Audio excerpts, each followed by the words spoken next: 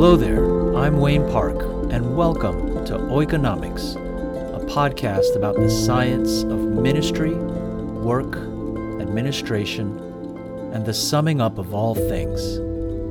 Keep coming back for relevant teachings and talks on things you want to hear. Enjoy the show. Today we're talking about reflections on ministerial vocation. And to set us up here, I am using Eugene Peterson's Under the Unpredictable Plant, a book I first read in seminary myself. And when I read this book, it was one of the most influential books I read that shaped me on what it meant to be a pastor, what it meant to be a minister. And this was an important, informative work because it was very real. Peterson writes in a way that I think he is not sold over by cliches or by stereotypes. There's nothing simple or easy. Everything about what he writes is wrestling. And that really spoke to me, this wrestling with pastoral identity, so much so that when I prepared for this talk, I picked up the book again and I reread a lot of it. And right from page one, I mean, my goodness, it's been many years since I first read this. It stands out and speaks to me very boldly. He says on page one, "It dawned on me that the crevasse was within me." Now he's talking about a crevasse, something splitting open in his pastoral calling and identity. And for me, years later, I mean, when I first read this, it made sense, but years later, all the more it made sense, and it's even more powerful. So he says, "It dawns on me that this crevasse that opens up within me, it was going to require more attention than I planned. Unwilling to stand staring indefinitely into the abyss, or loosen my grip on either faith or vocation, options that also occurred to me, I entered the interior territory in which the split had originated and found heavily eroded badlands." That says a lot, that being in ministry or being a minister is something that we don't just do by rote. It is something that is profoundly formative. It is something that requires careful reflection. We don't just do the job. And he enters this crisis he talks about. In the same way, I'd like to introduce the crisis to you before you have the crisis, if that makes any sense.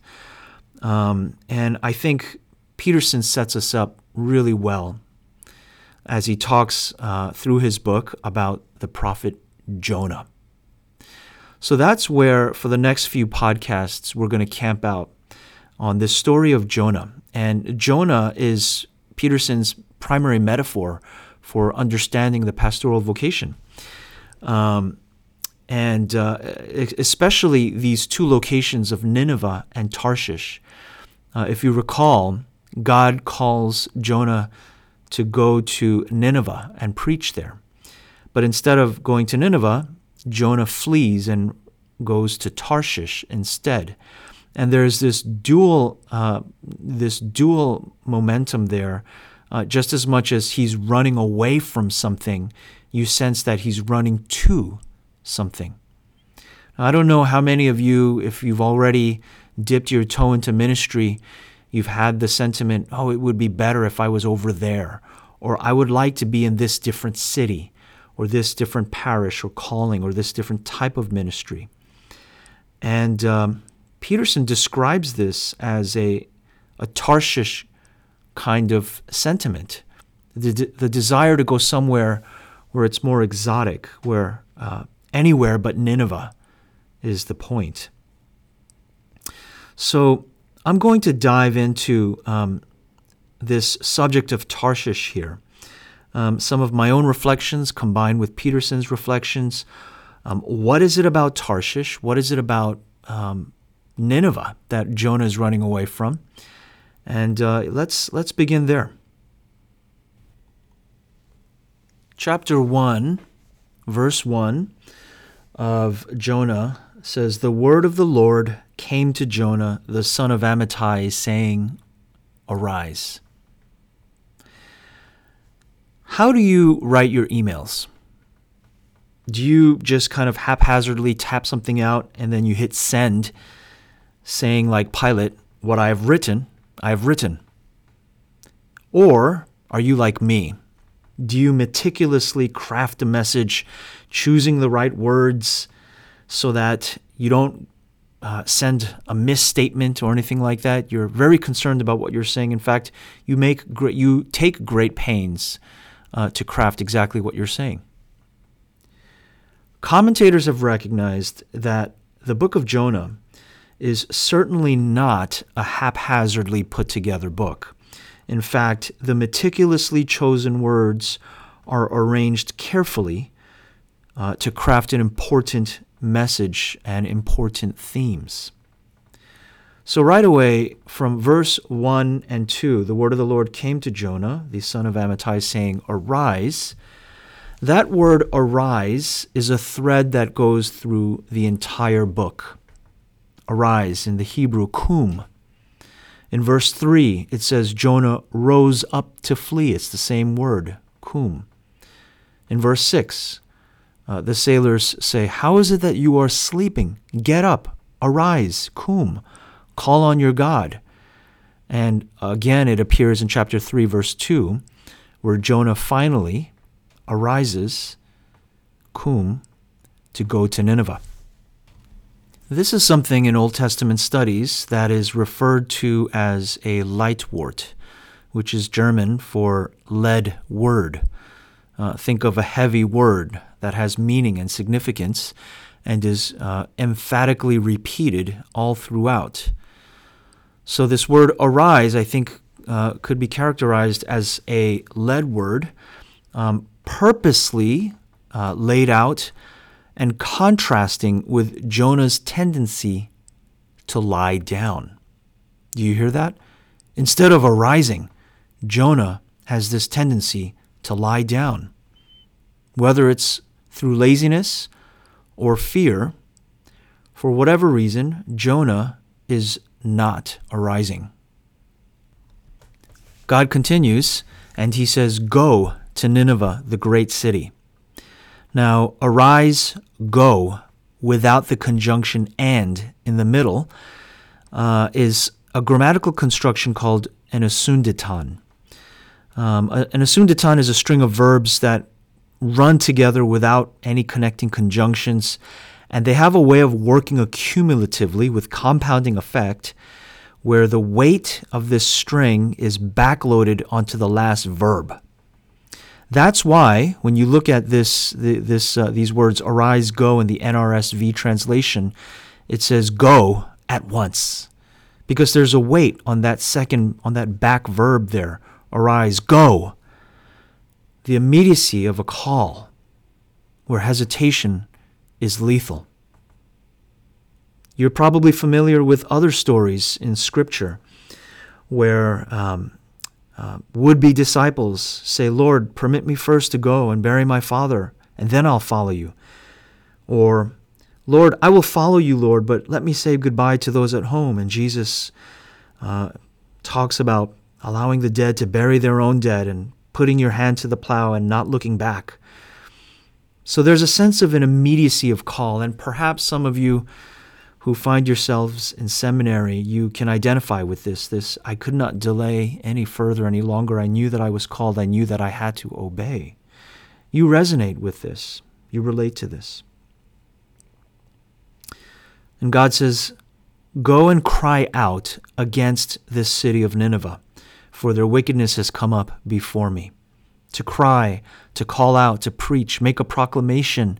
What God is effectively saying to Jonah, arise, go, cry out, is that it is time for you, Jonah, to be a prophet.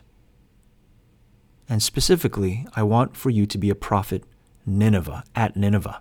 Now you might say, I'm feeling this. This is definitely something that is exciting me as I'm learning how to be a minister, a pastor. It's time for me to be a prophet, but just anywhere but Nineveh. Don't call me there.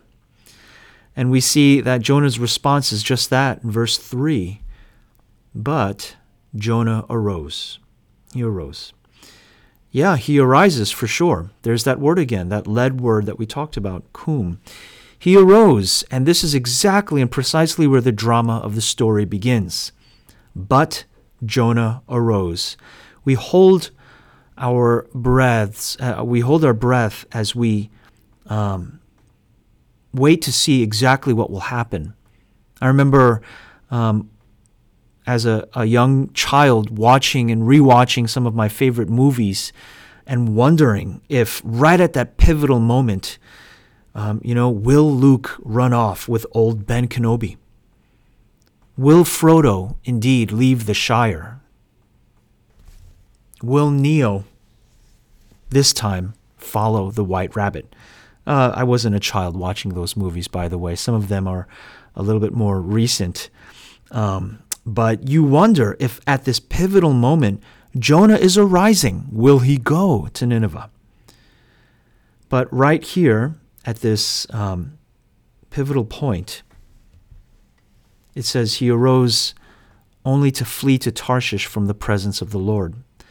So disappointingly, we see now, instead of arising, we see the beginning of an opposite momentum.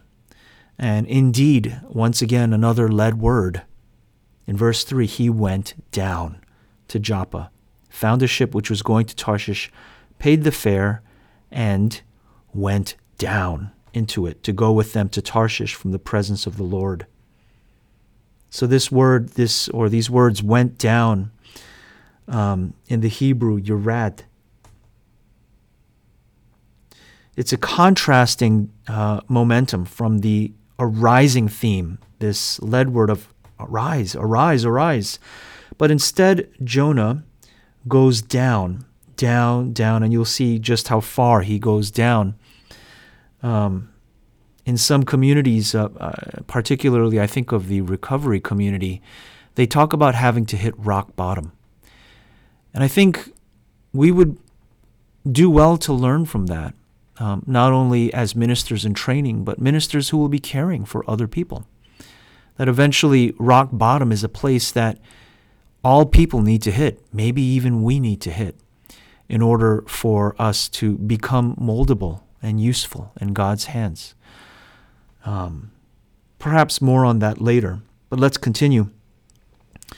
In verse 4, the Lord hurls a great wind on the sea, and this great storm comes about that the ship was about to break. The sailors are afraid. Every man cries to his God, and they throw the cargo which was in the ship into the sea to lighten it. And in the face of all of this, ruckus and all of this noise and craziness, you think that Jonah would at least have arisen to help on deck. But what does he do? There's that Hebrew word, yerad. Once again, in verse 5, Jonah went down into the hold of the ship. He lay down, and he had fallen sound asleep.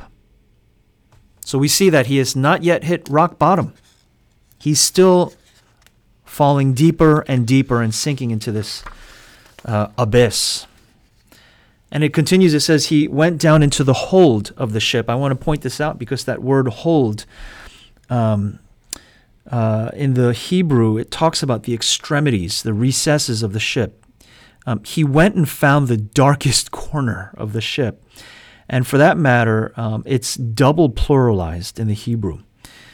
So it's not just the extremities or the hold or the recesses. He went into the double deeps of the ship. And you know what? We're still not done. He goes into the double deeps of the ship. And what does he do there? He had lain down and fallen sound asleep. I don't know any greater escape than sleep when you are not doing well. When we are trying to run away from something, forget, or not deal with reality. We all know what this feels like to some degree, and perhaps some of us who've wrestled with depression know it even more. Jonah had went down as far away from God as he could go. The funny thing is, we don't realize how deep the rabbit hole goes. It would even become more darker than this. But for now, let's just pause. Let's just pause and look at this. Jonah is running away from. He's going down instead of arising to Nineveh. He's going down, intent on running away, and for that matter, fleeing to Tarshish. He won't deal with God. He won't deal with his emotions. He won't deal with his feelings. He won't deal with reality. He says, just take me away to Tarshish where things will be better. I can be a prophet there. That's where I want to be. And just briefly, what was Tarshish? I mean, why there? What was it about Tarshish that made Jonah want to go there in particular? Why not Jonah went down into the double recesses of the ship so that he could flee to Rome or to northern Africa or to any other part of the ancient Near East for that matter? What was it about Tarshish? And this is where I think Peterson and his exposition of Tarshish is quite helpful. You know, Peterson talks about Tarshish as this exotic place, this place where we would rather be. Instead of doing pastoral ministry in this rinky-dink parish, this small congregation in this kind of backwoods part of town, I'd rather be in the metropolitan area where the hipsters are and in the cool parts of the city. I want to be where the action's at. I want to be where Tarshish is. Other parts of Scripture describe Tarshish. 1 Kings chapter 10 talks about the ships of Tarshish bringing gold, silver, ivory, peacocks. Isaiah chapter 2 refers to the ships of Tarshish as beautiful, the beautiful craft. Commentators have described Tarshish as an idealized, far-off paradise, an exotic place of luxuries in the popular mind. And Peterson captures onto this. He definitely recognizes Tarshish is a place that's better than where I'm at. Lord, send me to Tarshish. Don't send me to Nineveh. I remember season of my life actually when I had finished seminary and I was open to pastoral call. And really at that time I had a young family and was open to gainful employment, needed to provide, and was looking far and wide. I considered all of the major cities, New York City, Los Angeles, Chicago. Houston was not certainly on the top of my list. Talk about Nineveh and Tarshish, but it's interesting, especially if you have a blank slate. Where will you go? And it's not just about geographies and cities. Sometimes Tarshish is within. Sometimes it's about people groups or contexts. Whatever the case may be for you, I think it's important to consider that Tarshish is that place that I want to run to in order to run away from Nineveh. I remember at the time when I was living north of Seattle and I was pastoring there for a season, I once read a church planting proposal, not mine, but it was of another church planter. And I remember this proposal for this new church plant. I think it was down in Portland. And it listed its target as Subaru owners and indie rockers. That was their target. Smells like Tarshish to me. And I don't know today if that church is still around. I would even go so far as to argue it should not be, because the ideal is so polluted with the self there. The proposal is full of ideals, and I think that's problematic. Dietrich Bonhoeffer talks about this, and I want to read a couple of quotes from Bonhoeffer's Life Together. He says, "Every principle of selection that is not necessitated quite objectively by local conditions is of the greatest danger to a Christian community. When the way of intellectual or spiritual selection is taken, the human element always insinuates itself and robs the fellowship of its spiritual power. The exclusion of the weak and insignificant, the seemingly useless people from a Christian community may actually mean the exclusion of Christ. In the poor brother, Christ is knocking at the door. Forgive his gender-specific language there. But in the poor person, Christ is knocking at the door. So we must therefore be very careful at this point. That's from pages 37 and 38 of Life Together. And he says elsewhere, page 26, Bonhoeffer says, "We are looking for some extraordinary social experience which we have not found elsewhere. We are bringing muddled and impure desires into Christian brotherhood." And here's another one, pages 27 and 28. "The man who fashions a visionary ideal of community demands that it be realized by God, by others, and by himself. He enters the community of Christians with his demands, sets up his own law, and judges the brethren and God himself accordingly. So he becomes first an accuser of his brethren, then an accuser of God, and finally the despairing accuser of himself." Let me just synthesize. I'm combining Bonhoeffer with Peterson here, all from the context of the story of Jonah. I think the message here is that whenever we place, especially from the perspective of ministry, whenever we place something as an ideal, it becomes Tarshish. It becomes this visionary ideal of community, this extraordinary social experience, something that we wish to select, something that we would like the way we want it. Whenever it works that way, ministry becomes broken. Ministry is not so much about selecting a community as much as it is about accepting a community. You see, there's a dynamic shift there, where ego is no longer in the driving seat, and God is truly leading the ministry. You see, if we become emotionally entangled, our ego gets involved, then this ministry is already suspect. It looks a lot more like Tarshish than it does Nineveh. We become emotionally entangled, when instead what Bonhoeffer prescribes is a geographic and circumstantial entanglement. Do you hear that? That's what Bonhoeffer says when he says every principle of selection that is not necessitated quite objectively by local conditions is of the greatest danger to a Christian community. He's saying that if we are choosing our community, that if we are not brought together by God, but we are selecting people, selecting what we want, selecting the place, selecting the ideals and the conditions, it's apt to become polluted. And so, to reiterate and to kind of just wrap this up, ministry, and let me say three things here. First, ministry is not about selecting a community. It's about accepting a community.